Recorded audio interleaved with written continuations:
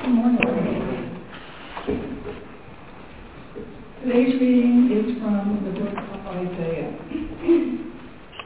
Arise, shine, for your light has come, and the glory of the Lord has risen upon you. For darkness shall cover the earth, and thick darkness the people. But the Lord will arise upon you, and his glory will appear over you. Nations shall come to your light, and kings to the brightness of your dawn. Lift up your eyes and look around. They all gather together. They come to you. Your sons shall be from far away, and your daughters shall be carried on their nurses' arms. Then you shall see and be radiant. Your heart shall thrill and rejoice, because the abundance of the sea shall be brought to you. The wealth of the nations shall come to you. A multitude of camels shall cover you, the young camels of Midian and Ephah. All those from Sheba shall come. They shall bring gold and frankincense, and shall proclaim the praise of the Lord. Hear what the Spirit is saying through the churches. And today's psalm is 72, verses 1 through 7. And that can be found on page 685 of the Book of Common Prayer. I'll read to the after it will continue the verse. Give the king your justice, O God, and your righteousness to the king's son, that he may rule your people righteously, and the war with justice, that the mountains may bring prosperity to the people. He shall defend the needy among the people. He shall rescue the poor and crush the oppressor. He shall live as long as the sun and moon endure. From one generation to another. He shall come down like rain upon the lone field. Like showers that water the earth. In his time shall the righteous flourish. There shall be abundance and peace, so the moon shall be no more. When we last left the story on Christmas Eve, we mentioned some wise men, the Magi, who were traveling to Bethlehem. Of all the things these wise folks knew, they knew the most about the stars. They knew where each star was supposed to be at each time of the year. As you may remember, suddenly they saw a wild star. It was not on any of their star maps. It went where it wanted to go. It did not stay put.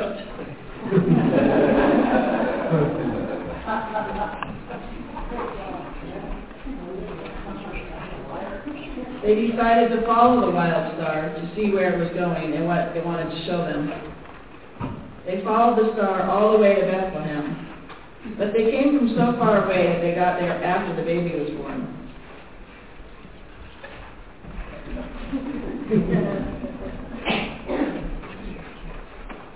Very different from the simple shepherds were these travelers from afar, who came on a long journey that must have taken them over a year. They were serious scholars who studied the heavens and the movement of the heavenly bodies.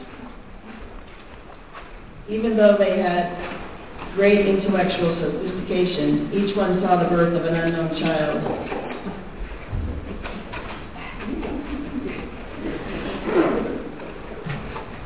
As an event of unprecedented proportions, and each one left home to make the long trip to Judea because of what had been read in the movement of the planets and the stars. They understood that the birth of a single child could affect the entire universe, just as physicists today understand that all of creation is a single organism. Nothing happens in isolation. The crying of a baby sends waves to galaxies thousands of light years away. So these ancient astronomers believed that something was happening in Bethlehem that would change the world. They met on the way, going first to Jerusalem and speaking to Herod, the king of Judea.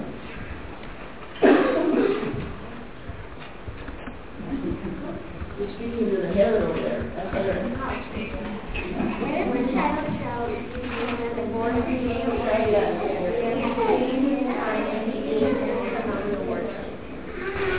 Did you say that again? We couldn't hear you.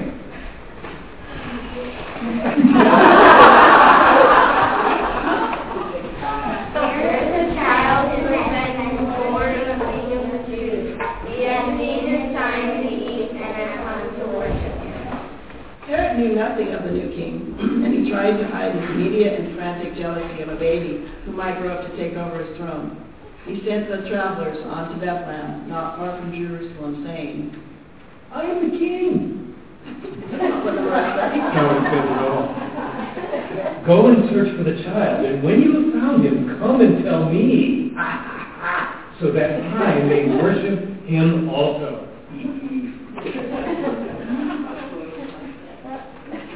He told you to go to Bethlehem. So they went to Bethlehem and found Mary and Joseph and the child. Bethlehem was a little town, so they would not have had difficulty asking for directions, and all eyes would have been drawn to them in their dark garments, riding on magnificent horses with their servants and camels and other beasts. They brought gifts to the baby, frankincense, myrrh, and gold. Frankincense was something used for worship then, and is still used during prayer today. Myrrh was not a gift for an ordinary king, but a very special one. It was burned at funerals. It was also placed with the dead for their burial. This was for someone whose death was important. The gold was for a king, but for a different kind of king. And we have some of that for today. So what Cooper is taking around is frankincense.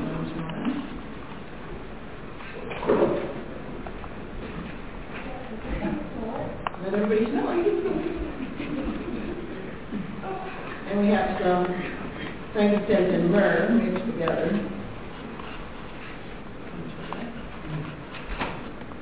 And of course we have some gold for you. Yay!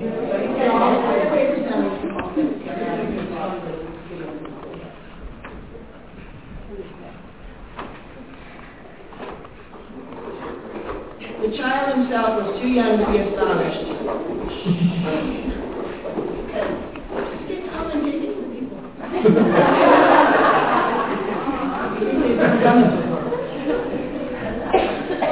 First the simple shepherds, and now these noble wise people. But what could be too great for a child born of heaven? A child who would always carry a double nature, that of God and that of man. The wonder of the incarnation can only be accepted with awe. Jesus was completely human, and Jesus was completely divine. This is something that has baffled philosophers and theologians for 2,000 years. Like love, it cannot be explained. Like love, we are bathed in its wonder.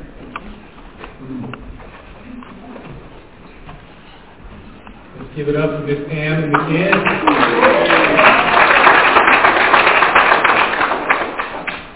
And how about a little of that for the king? Huh?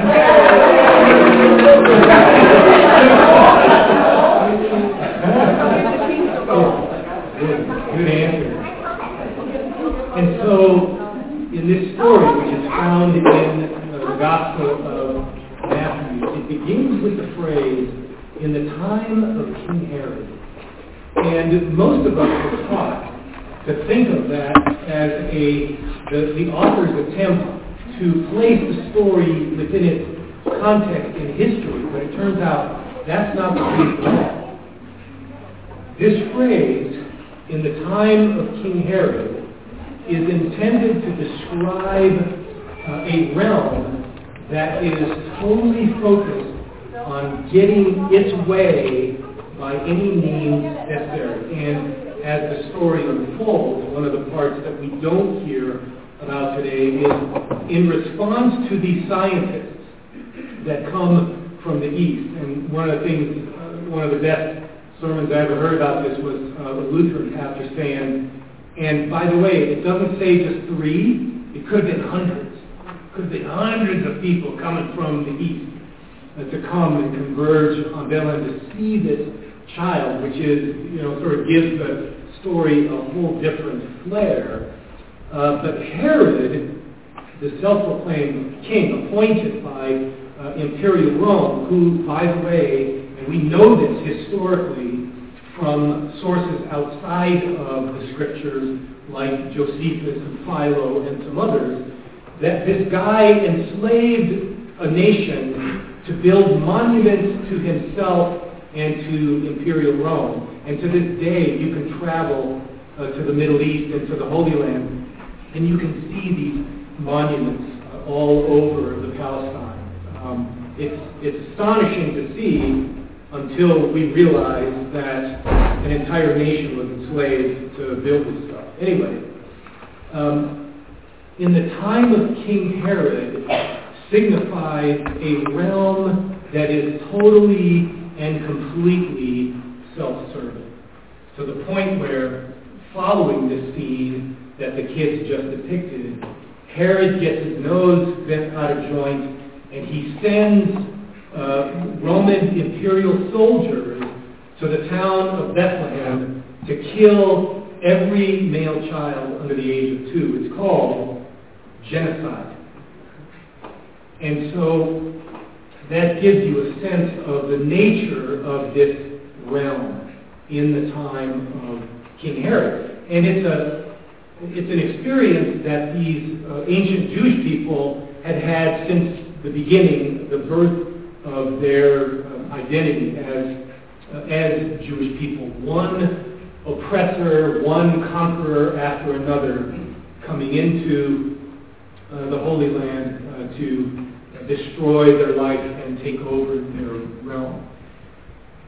Well, the other little key phrase that happens that we heard from Miss Pam and the kids was the shepherd of Israel. And if you look through the Jewish scriptures to discover what the shepherd of Israel is supposed to look like, what you'll find, and we even came across it when Karen led us in Psalm 72, that the shepherd of Israel, this particular king, had one purpose and one purpose only. Anybody want to guess what that was? The shepherd of Israel. Anybody want to take a stab at that? It's kind of a trick question, but kind of not. Guiding the flock. Huh? Guiding the flock. Guiding the flock. We're getting warm, Paul. Sharing peace. John? Sharing peace. Warm, but not quite there. But we're moving there. Somebody else? Is it something? Loving the people. Loving the people. Which people? All people. Yeah, all people. And in particular, again, go back to Psalm 72. I think it's verse 3 or 4. The sole purpose of the king, any king of Israel, was to take care of and to protect the poor, the marginalized, the disenfranchised, those who had been shuffled off to the side by the rest of the culture. The one job of the king. Now, I ask you, is Herod the Roman king of Judea fulfilling that role? No way. Yeah, not even close, huh? So now you begin to see how this story is going to unfold. Beginning with the genealogy. Remember we did that a couple of weeks ago? All the ancestors of Jesus and Joseph and Mary and 14 generations times 3, all to the time of Jesus. And then the story of the dream that comes to Joseph to take care of Mary, who is with child but outside of wedlock, his unwed mother.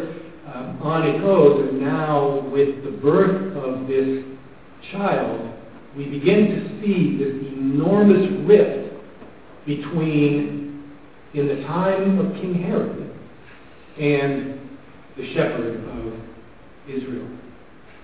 The challenge, I believe, that is laid at our feet is, in which of those realms are you and I going to dwell? Because, you see, in the time of King Herod, goes on and on and on. I mean, one generation after another, another oppressor, another regime that claims to be the power on the earth, that will get its way by any means necessary. Does this all start to sound familiar? Are you and I going to live and move and have our being in that realm, in the time of King Herod? Or are we going to choose to live in the realm of the shepherd of Israel, whose agenda is very different? This is probably more than any other reason why we are getting ourselves involved in community organizing. And you'll hear more about this from Veronica, who has taken on a major leadership role for the community organizing effort in Northern Nevada. And it is to attend to be clear about the difference between, in the time of Herod, and the realm of the shepherd of Israel, and to give ourselves permission and to take action towards living into the realm of the shepherd of Israel, where the poor and the disenfranchised and all those who have been set aside by the rest of the culture are drawn into the conversation. How many of you folks have Netflix? Okay. How many of you folks have come across the movie The Two Popes? Yes. Have you watched it? Yes. Wasn't it fabulous? Yes. I mean, here's I don't think this will give it away, but for those of you who haven't watched it, do yourself a huge favor. Watch The Two Popes. It's a wonderful movie, apparently based on things that transpired between two cardinals, one who became Pope Benedict, and the other who became our current Pope, Pope Francis. And the one scene that I'm thinking about is where Benedict is considering resigning as Pope. First time it's happened since the 13th century or something like that. And in the course of this conversation where Benedict and the character who becomes Pope Francis, they're arguing constantly. I mean, Benedict on the conservative side, Francis on the progressive side, that the church needs to change. And in the midst of this argument, this running conversation, Benedict confesses his sins. And the sin committed by the church of covering up the abuse that had been going on for generations and generations in the church at the hands of clergy. And it's a stunning moment in the film. And the reason I bring this up is that even the church, over the generations, has participated in the time of King Herod. And to the extent that you and I are able, as did Benedict, to confess that, then we can begin to move beyond our history and all of the abuse that has taken place for generations, and begin to lean into, to engage activities like the community organizing, Nevadans for the Common Good here in the North, of welcoming into the conversation all those who have been set aside, all those who have been oppressed, the poor and the disenfranchised. That's our mission. And again, if you haven't had a chance, watch that movie. It is just lovely. I came across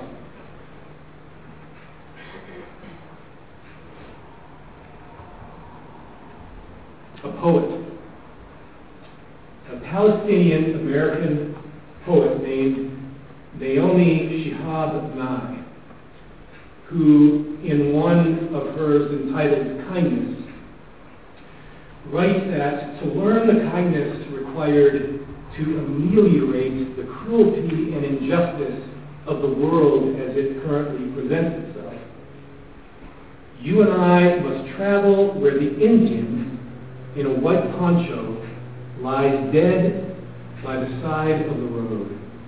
You must see how this could be you, how he too was someone who journeyed through the night with plans.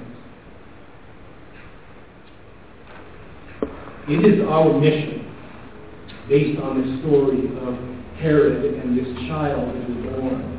It is our mission to engage the realm of the shepherd of Israel and to notice all of the ways in which we continue to participate in the time of King Herod. Take a moment.